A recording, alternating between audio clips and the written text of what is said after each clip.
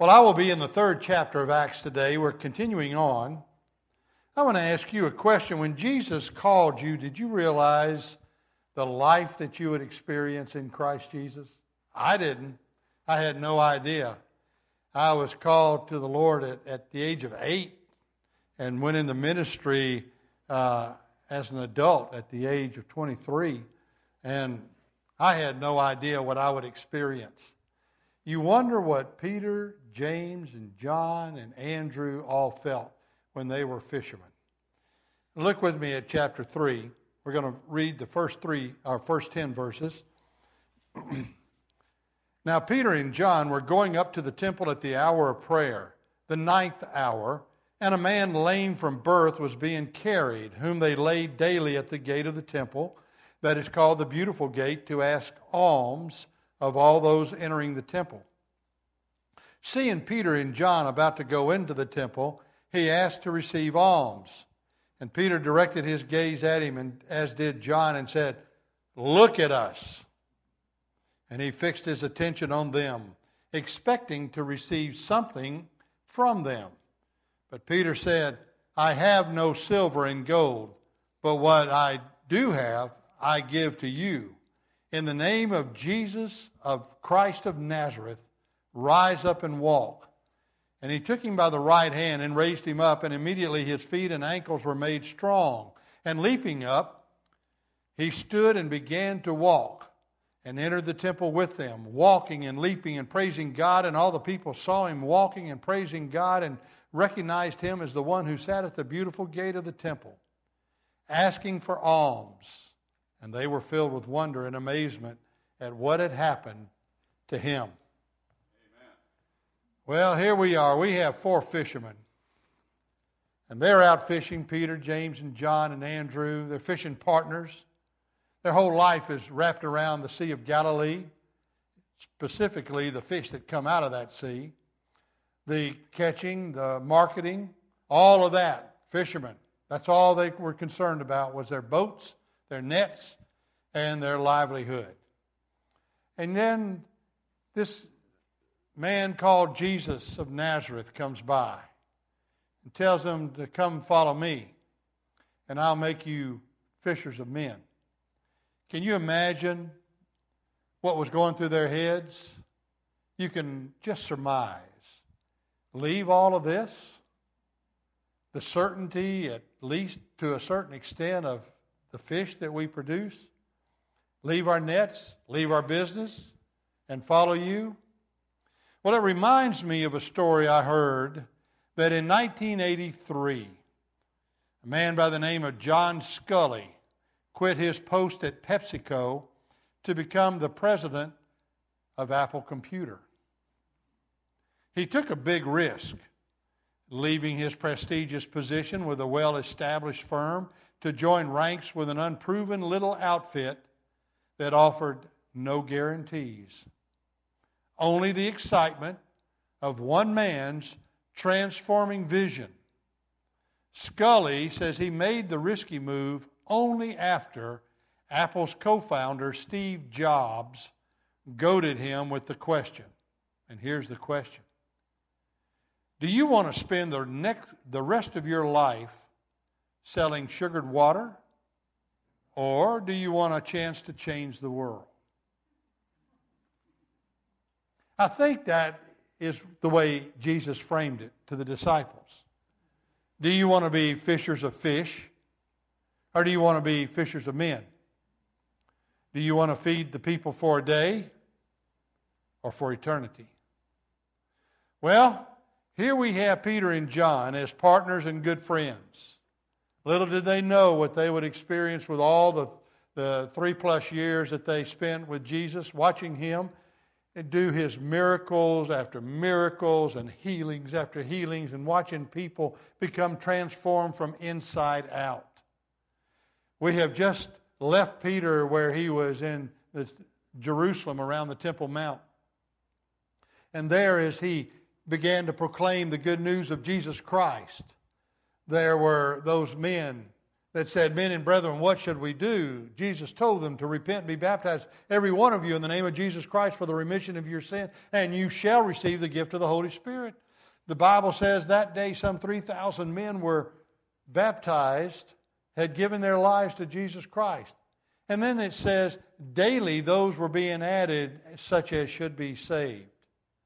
Well, we see in Acts 2 and 42 and following that there were signs and wonders being performed on a daily basis with these gatherers of Jesus Christ.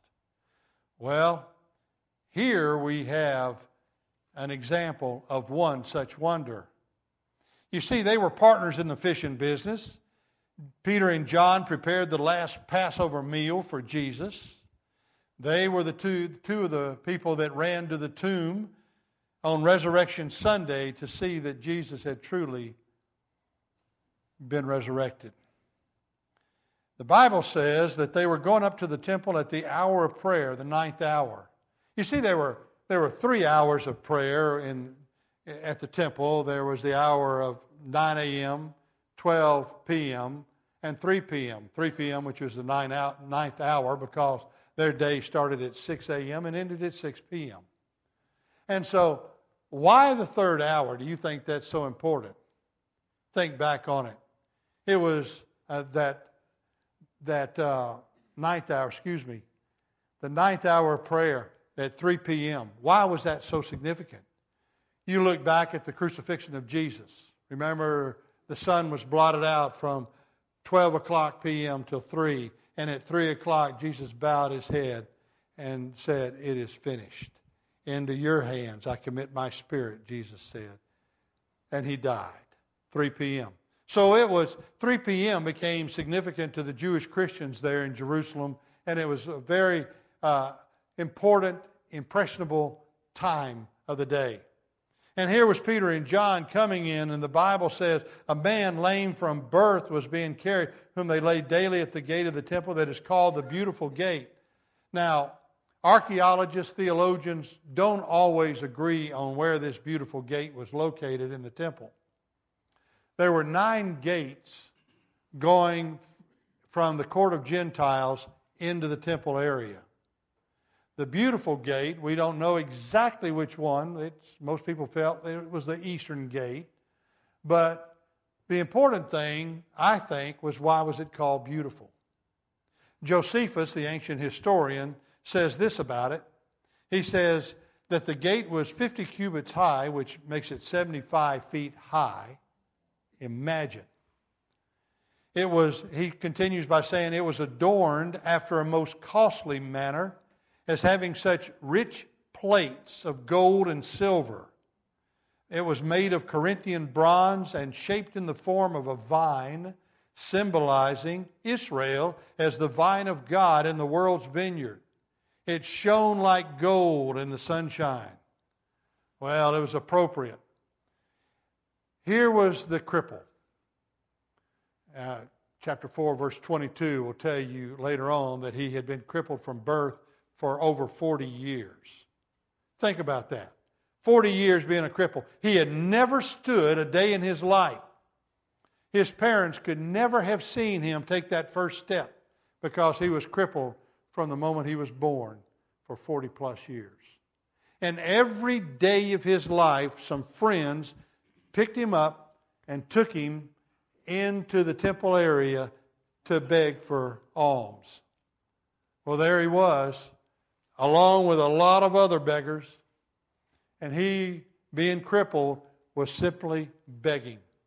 We see this beggar. He was there among all these other beggars. Now, let me stop and take a little aside with you for just a second. Why did Jesus not heal the lame man? Jesus had come into the courtyard a number of times. He had healed many lame people before, people with various diseases and maladies and crippled arms and legs, and he had done it so many times before. Why didn't he not heal this particular man?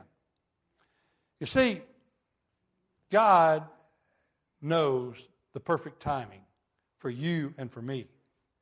Peter just came from a situation where 3,000 people had come to know the Lord, and then daily people were added such as should be saved. And now he goes from a crowd to engaging with a single individual, and that single individual just happened to be a poor beggar, begging for alms.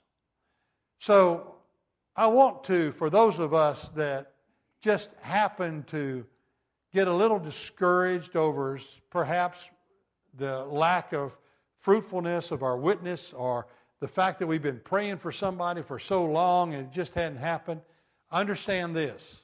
It's always about God's timing. Now, that doesn't excuse us as the sower of the seed being the gospel, to sow that seed and to be faithful in sowing that seed, because we never know when the timing is right. Perhaps people had already talked to this man about the Lord. Perhaps people had already tried to help him in certain ways. Perhaps the Jewish leaders maybe had tried to persuade him to become faithful in following the law. But here was a man who was a cripple. Well, I don't know about you, but this cripple represents a lot more than just one single individual. We have a nation that's crippled. Here's a man who was outside the gate, was not able to go inside the temple, felt like because of his disability, because of his crippling, because perhaps of his disfigurement, because of any number of things, that he wasn't going to be allowed to go into the presence of God.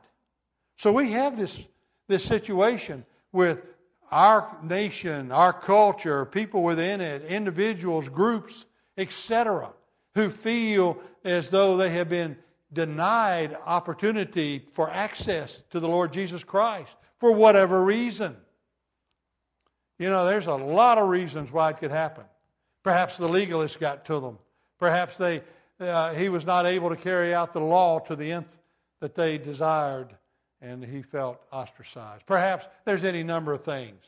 Because he was crippled, I'm sure they felt that his sin was great because his crippling was great. Whatever reason, there are those who are at the door of Jesus Christ but unable to enter. Well, here's the power of the Holy Spirit. And understand, you have, as believers in Jesus Christ, that Holy Spirit operating in you. Not with you, but in you, to give you this opportunity. The timing is always the Lord's. Amen. There's a situation where here comes Peter and John passing all these other beggars going in through the beautiful gate into the temple. There they were going to pray and witness and do their Bible study as well.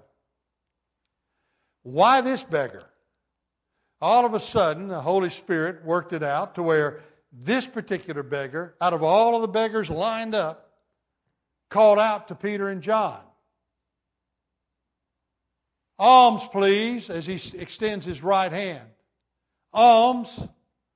And of course, he's looking down. He's not looking at Peter and John, but he had noticed them coming up through the crowd.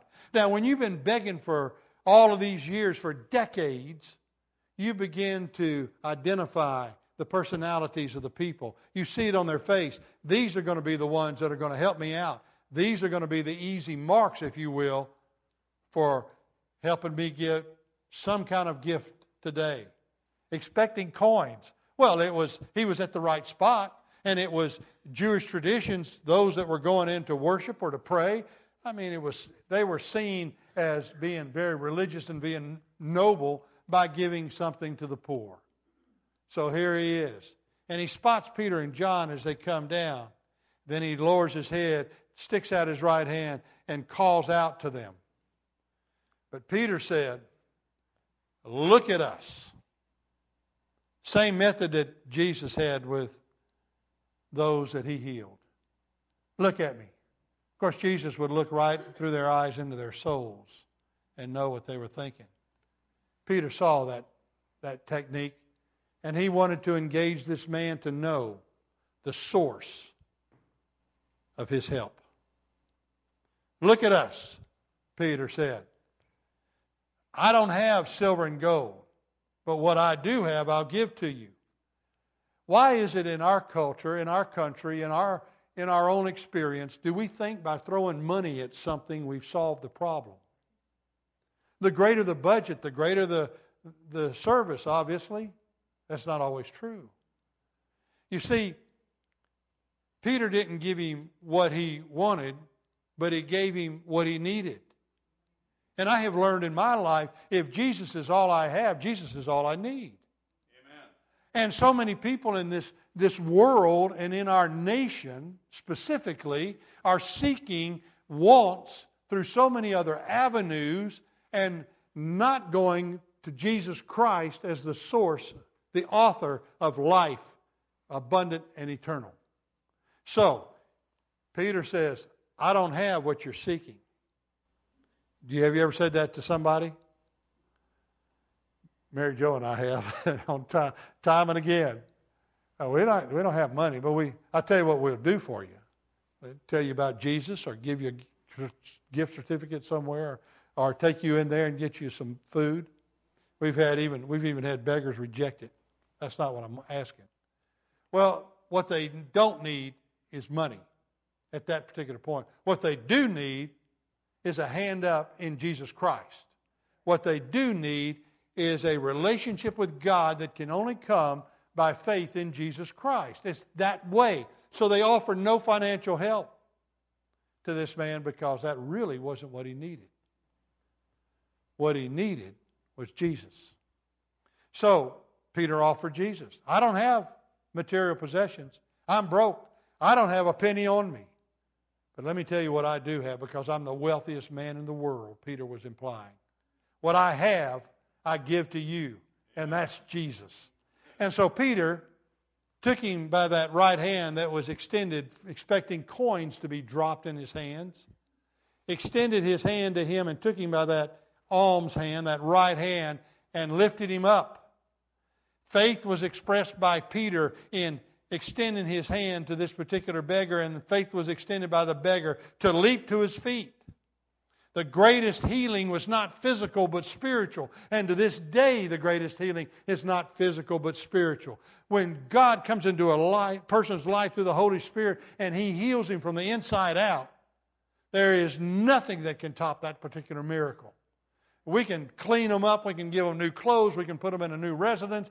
We can give them a new car. We can do any number of things. But until they have been completely healed from the inside out, nothing has changed. You've just cleaned up a man and put him in a different environment. And so here he is. Now I want you to see what happens here. He took him by the right hand, raised him up, and immediately his feet and ankles were made strong. Now Dr. Luke the physician, was the one that wrote Acts, I believe. And so Dr. Luke is using a Greek term here where he talks about when he stood up, his feet and ankles were made strong. He's talking about a medical condition where the feet and the ankles were dislocated. And so for a man whose legs had atrophied, you know what that means? It means that he had no muscularity whatsoever, no strength in those legs. They were thin as a rail. All you could see were bones, basically, because there's no muscularity to them. And Peter reaches down, and all of a sudden that power courses through not only Peter's hand, but the hand of the beggar, and heals his foot and ankle to where they solidly come back together. They're in socket, if you will. And so when he does the man stand up and feebly start wobbling around? You've seen newborn calves. That's what I would expect to see. But no, that's not what the Bible says. The Bible says that he raised him up immediately. His feet and ankles were made strong, and leaping up, hallelujah, and praising God. Wow. And so here he is, not wobbling, leaping up, praising God. Now, I want you to see his identity with Jesus in verse 8 through 10. When he leaped up, he stood and began to walk and entered the temple with them. Why? Because he was praising God. The temple was where everyone told him God existed. And so he wanted to be with the source of his healing. I'm telling you, when you know Jesus Christ, when you find Jesus Christ, when He comes into your life, you're going to want to find the source of healing in Jesus. You're not going to let anything stop you. He didn't think about the fact that he had ragged clothes. He didn't think about the fact that he probably smelled bad. He didn't think about the fact that he had no money to give, nothing to put into the alms baskets out there, those trumpets. He didn't think about what the women were saying when he passed by. He didn't think about what the men were saying when he passed by. He just knew, I've got to praise God because it's all God. Notice he did not give the attention to Peter and John. Peter and John did not ask for the attention. He said, in the name of Jesus Christ of Nazareth, walk. Get up. Walk. Now, the timing. The man's heart may not have been ready for the Spirit to move on him at any other time, but this particular time. Peter and John were also spoken to by the Holy Spirit to talk to this man and to extend your hand to healing. And then, because he was a testimony, you're going to see this more in some sermons to come here, with this particular individual, because he was a testimony to the goodness and the graciousness of God and God alone, to His healing power, he was able at that particular moment, at that particular time, in the movement of Christianity, to go into the church, into the temple, and praise God, and people began to see. Look at that identity. He entered the temple with them, walking, leaping. Can you see this picture? Peter and John are just kind of walking along, and here's this guy walking, and then all of a sudden he starts leaping. Wow! I've got new legs. Man. And then what does it say? And praising God. I don't have new legs because of Peter and John. I've got new legs because of God and God alone. It is Him. And I'm going in to praise Him. I don't care what anybody thinks about me. I don't care what anybody sees in me. I don't care if they've spit on me coming into the temple court area in years past. I don't care if they've given me scourgings. I don't care if they've said discolored things about me. I don't care. I don't care about any of that. All I care about is that Jesus Christ has come into my life. Amen. And I'm going into the temple and praising Him. And what does it say? When you talk about timing, what does it say? All the people saw Him walking and praising God. I bet they saw Him leaping too. And recognized Him as the one who sat at the beautiful gate of the temple. Why would they not? He's been that way for 40 plus years. He'd been brought to that same spot every time. He became a fixture. But he was outside the temple as a cripple. Now he's whole. And he's inside worshiping God. And they were filled with wonder and amazement at what had happened to him. You know what? God loves to show off. Amen. He loves to show His glory. Don't ever doubt that. God loves to be glorified. He loves to have the credit given to Him that is due Him. He loves to receive the praise, the adoration brought about by showing His glory in a profound way. Wow. I hope you see that. Then not only did he identify with Jesus Christ, but notice he identified with Jesus' followers.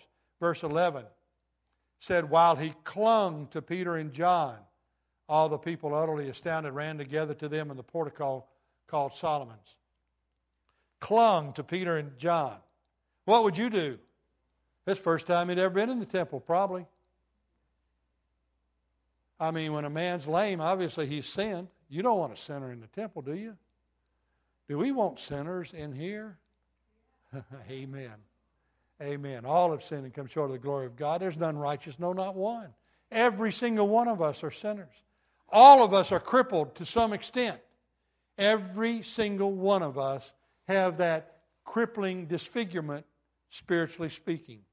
And yet, because of Jesus Christ, we don't just walk in with the believers. We leap. Man, what a sight that was. But he clung to Peter and John. This was a whole new experience. And look at all these people rushing toward him. You'd cling to somebody too. If people started rushing toward you, you've never been in there before, and all of a sudden, these people started rushing toward Peter and John because they're seeing something they've never seen before. And so he clung.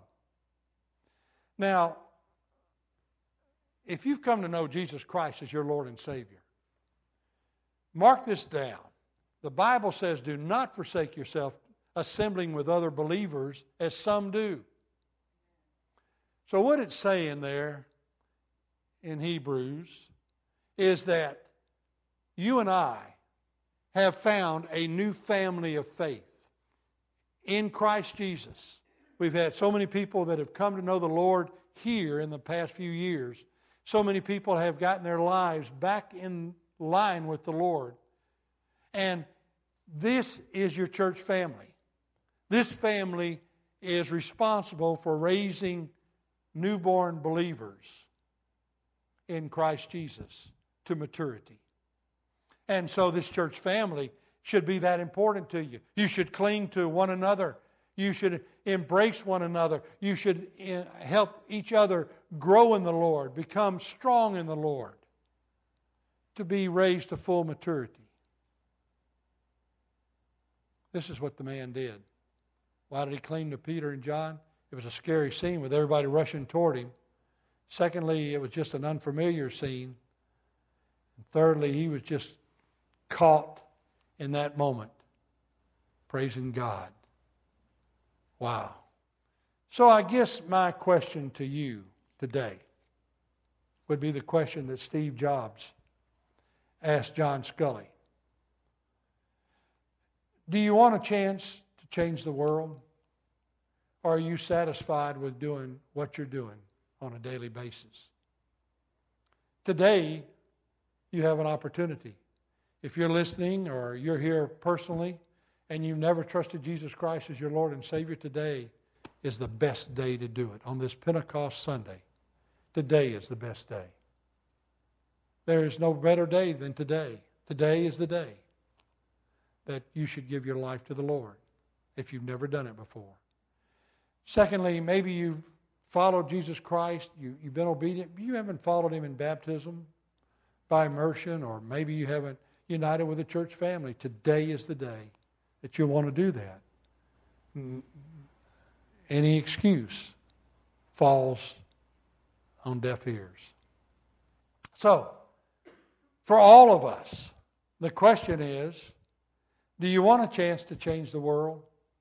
Are you willing, like Peter and John, just to be obedient to the Holy Spirit's urgings? Are you willing to listen to what God is asking you to do? Are you just satisfied with the status quo? This is your opportunity. Would you stand with me as we pray? Father, thank you. Thank you for the joy that we have in Jesus Christ. Thank you for the opportunity that we have to serve you in whatever way we possibly can. Thank you for allowing us, Lord Jesus, to have that leap of faith, to stand, to leap, to walk into your fellowship. Lord, to experience you in a way that is intimate and personal and real. Lord, by faith, in turning our lives over to you. All of us are crippled to one extent or another. Lord God, may we come to you, Father, that you would make us whole once again. So we commit our lives to you. I thank you for these decisions that are being made. I know they're there. I know your word has been received by fertile soil. So Lord, allow that seed to grow and to become fruitful. Thank you, Lord, for the decisions being made, for the joy that we have in Jesus Christ. For it's in your name we pray. Amen. And I just pray that each and every one of you begins to ask God for that opportunity that Holy Spirit would give you to share your faith with somebody else, to help somebody. Just be sensitive to what the Lord is asking you to do. You're the church. This is the building. You're the church. And I'm praying for you and for your faithfulness and fruitfulness in the days yet to come. So have a very blessed day in the Lord. God bless.